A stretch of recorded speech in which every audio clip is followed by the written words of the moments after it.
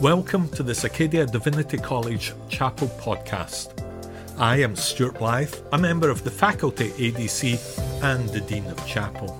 Here, you'll get a chance to hear perceptive and powerful sermons which were delivered by staff, faculty, students, alumni and guests as part of our weekly Wednesday chapel services.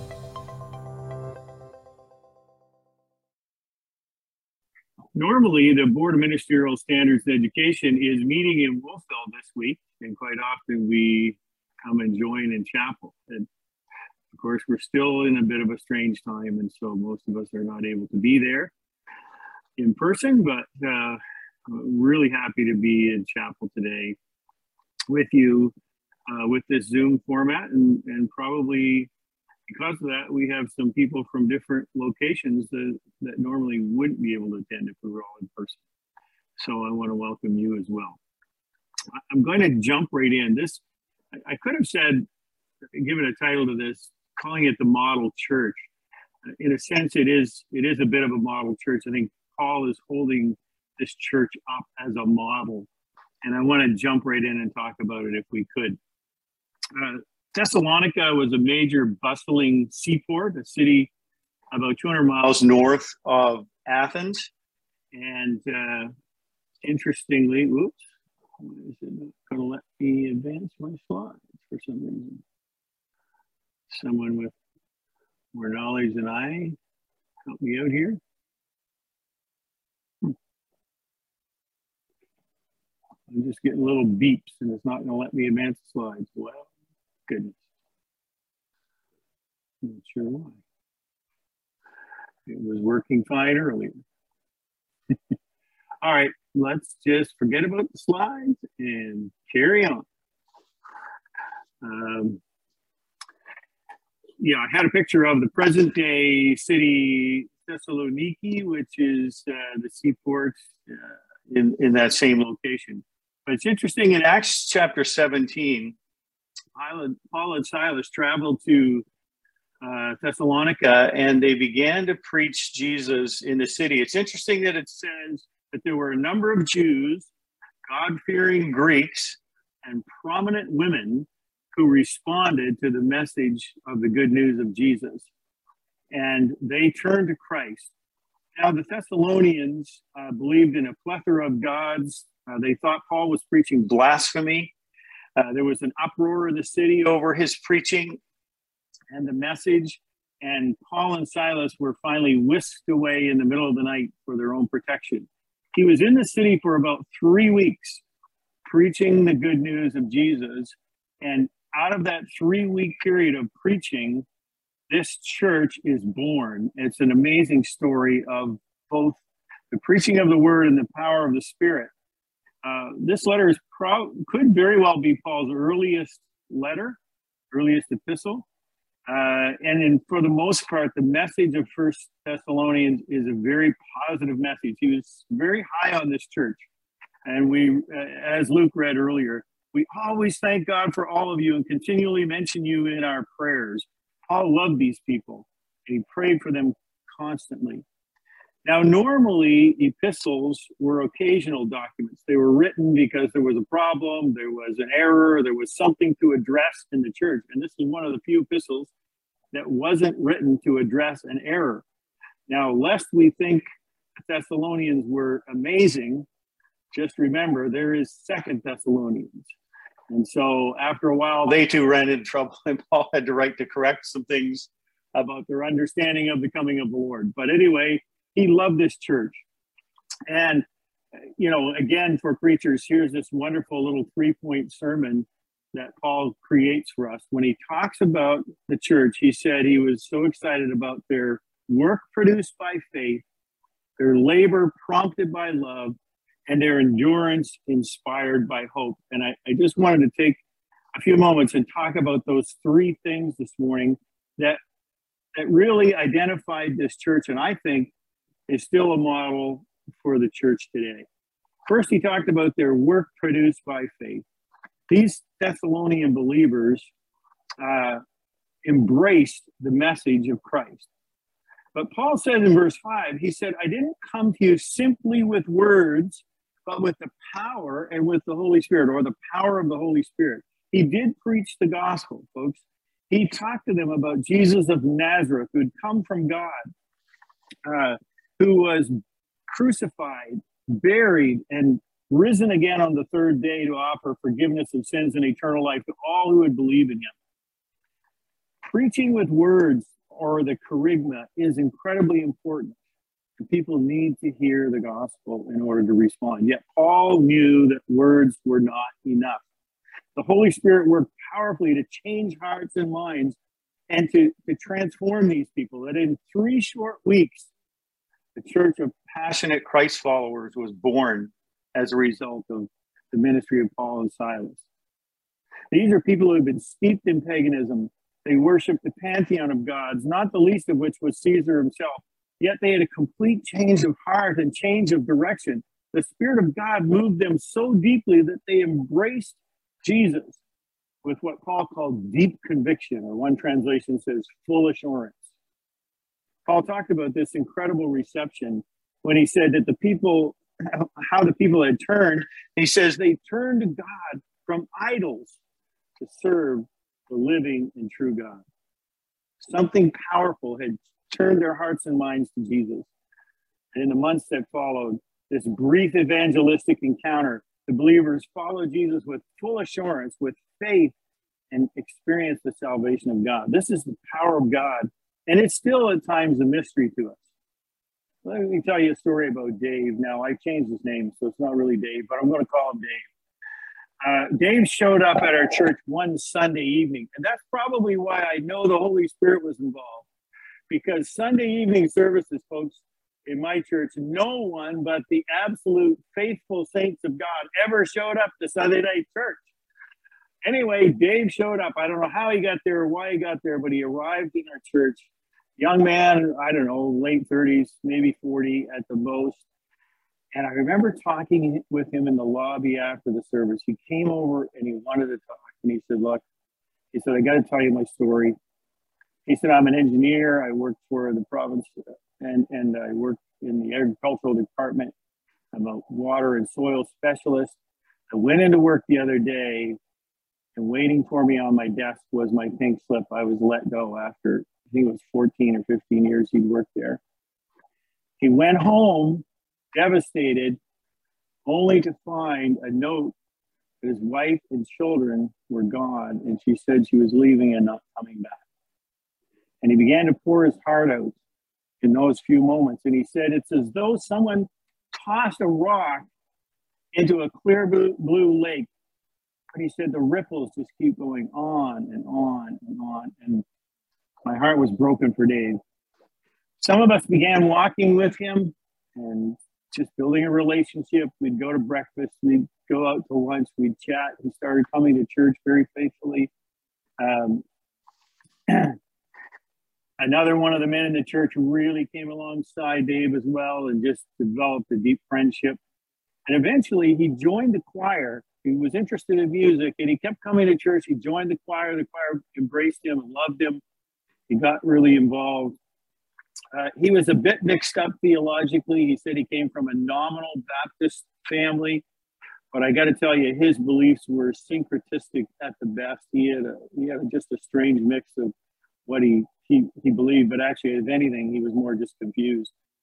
And I thought, well, somehow, some way, I've got to get ready to share the gospel with Dave, to give him the good news of Jesus. And finally, one night, it was a beautiful season, and I thought, summer night, I'm going to ask him if he'll come out to my house, and we'll just sit and watch the sunset. And that's where I'm going to pounce on him with the gospel.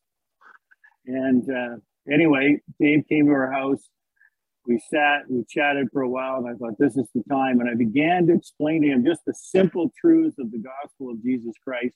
And I got through my entire presentation just thinking he's going to be ready to say yes to Jesus. And he looked me square in the eye and said, you want to go watch the sunset now? And I thought, oh dear, that was probably the first sign of the Spirit's moving in this encounter. Anyway, didn't want to talk about it. We watched the sunset. He went home, and I thought, boy, did I ever blow it. Later on, the choir was singing an Easter cantata, a very moving set of songs around the crucifixion, death, burial, resurrection of Jesus. And in the middle of that cantata, Dave broke down weeping and accepted Christ, and the choir just came around him and loved him and embraced him and welcomed him into the kingdom. The Spirit of God, not just with words or words only, but with the power of the Holy Spirit, touched this man's life, and he had a major transformation in coming to Christ. We need to trust the power of the Holy Spirit. And the second thing Paul commends this church for is their labor prompted by love. And I love this. If you look at it and you wonder, what is it that motivated these Thessalonian believers? Well, Paul, in his greeting, he made this amazing confession. He says, "For we know, brothers and sisters," in verse 4, "loved by God, that he has chosen you." Some translations call them the beloved, and I think that was the one Luke read today as well. Imagine it, loved by God, chosen. They were the elect. I confess, I still don't quite fully understand all this. I grew up thinking the Bible said, well, whosoever will may come. And there's a sense in which anyone who comes and turns to Christ will be welcomed and received. But at the same time, we realize once we've come to Christ, that literally he has chosen us, that we are the elect. It's an incredible thing to know that we are loved by God and chosen by God. In Ephesians chapter 1, there's just this amazing passage where Paul says, "Praise be to the God and Father of our Lord Jesus Christ, who has blessed us in the heavenly realms with every spiritual blessing in Christ. For he chose us in him before the creation of the world to be holy and blameless in his sight. In love, he predestined us for adoption to sonship and daughtership through Jesus Christ, in accordance with his pleasure and will." It's amazing to think that your coming to Christ and your person gives pleasure to God. It just blows my mind. God takes great pleasure in you as a child of God. Brennan Manning told a story about Edward Farrell. He was a priest from Detroit. He had 2 weeks vacation and he went home to Ireland to be with his family. And he wanted to celebrate his uncle. His uncle was celebrating his 80th birthday. And on that great day, Ed got up very early in the morning to walk along the shores of Lake Killarney with his uncle. They stopped to watch the sunrise. They stood there for about 20 minutes together, quietly watching the sunrise, and then resumed walking. Ed glanced at his uncle and saw that his face had broken into a broad smile. Ed said, "Uncle Seamus, you look very happy." "I am, lad. You want to tell me why?" His uncle replied, "Yes, you see, my Abba is very fond of me. To know that you are loved by God gives you a sense of freedom to be able to share with others the love of God." And then third and finally, Paul talked about the endurance inspired by hope. If you read 1 Thessalonians, you'll find, or if you even go into the book of Acts, you'll find that this church experienced persecution and suffering very early on, and probably there were people who died for their faith. Paul said, "You welcome the message in the midst of severe suffering with joy given by the Holy Spirit." Now that seems like an oxymoron to me. Do suffering and joy go together? But Paul said, you experience this severe suffering, but we're given the joy of the Holy Spirit to live in the midst of that. How can we put these two together? The sense of patient hope in the face of suffering. There's two things. He talks about the endurance, or to endure, but it also says later on that they waited for the Lord. Now that may be waiting for the second coming, but it also may be waiting for the deliverance the Lord might bring them. But those two words, endurance and wait, are very powerful and important words. The connotation there is of persevering, of having the ability to endure and to wait. The word hope speaks of confidently looking forward to an assured future.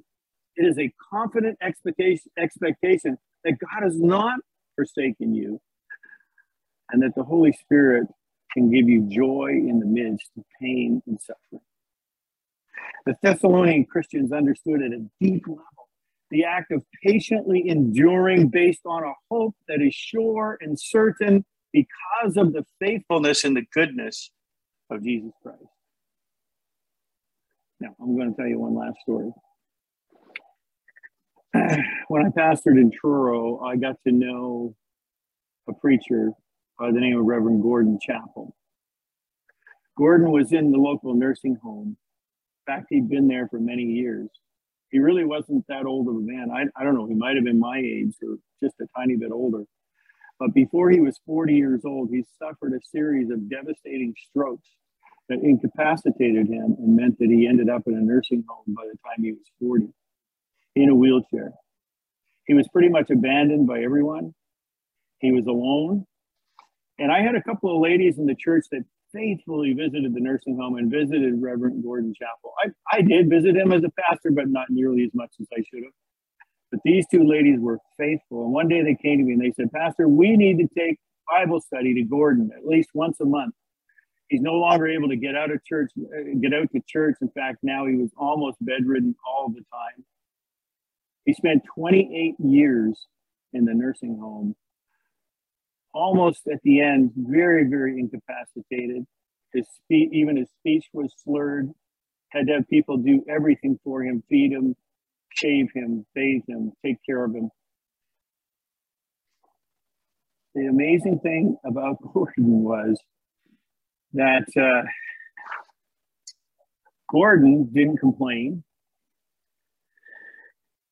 He didn't talk about the terrible loneliness and the isolation that he experienced day after day after day. We'd go to visit him and say, how can we pray for you? He'd say, how can I pray for you? Because I pray for you every day. And I pray for the church every day. And so once a month, we'd take the entire Bible study group. Finally, they had to give us a bigger room. We had too many people piling into this little room. And I'd look at Gordon and I'd say, Gordon, is there a scripture we can read to you today? Gordon always said the same thing every time. He said, Romans 8 begins with no condemnation, ends with no separation. Greatest chapter in the Bible. Read Romans 8. And every time we would read Romans 8, begins with no condemnation, ends with no separation. Listen to these words at the end of Romans chapter 8. No, in all these things we are more than conquerors through him who loved us. For I am convinced that neither death nor life, neither angels nor demons, neither the present nor the future, nor any powers, neither height nor depth, nor anything else in all creation will be able to separate us from the love of God that is in Christ Jesus our Lord. Feel bad that we couldn't have the slides because I got a picture, a beautiful picture of the wing where Gordon stayed. In fact, because they built a new nursing home and he'd been there so long, they named the wing after him. It's called Chapel Court. There's a beautiful sign there today. Gordon is gone now. He's with the Lord. He's rejoicing. But Gordon's endurance was inspired by a hope in the Lord Jesus Christ. He had nothing and no one to rely upon, and he spent so many long days confined to a wheelchair or confined to his bed. He should have given up.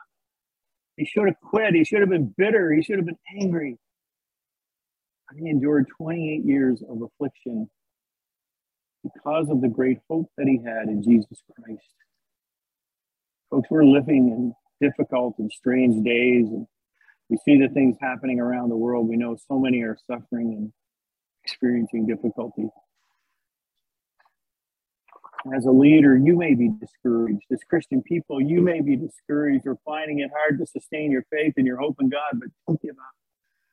Trust in God and in the power of the Holy Spirit. May we be more like these Thessalonian believers. May our good works be produced by faith. May we continue to labor for the Lord, a labor prompted by the love of God. And may we be inspired by a deep and enduring hope in Jesus Christ. God bless you today. Thank you for joining us in this Acadia Divinity College Chapel podcast.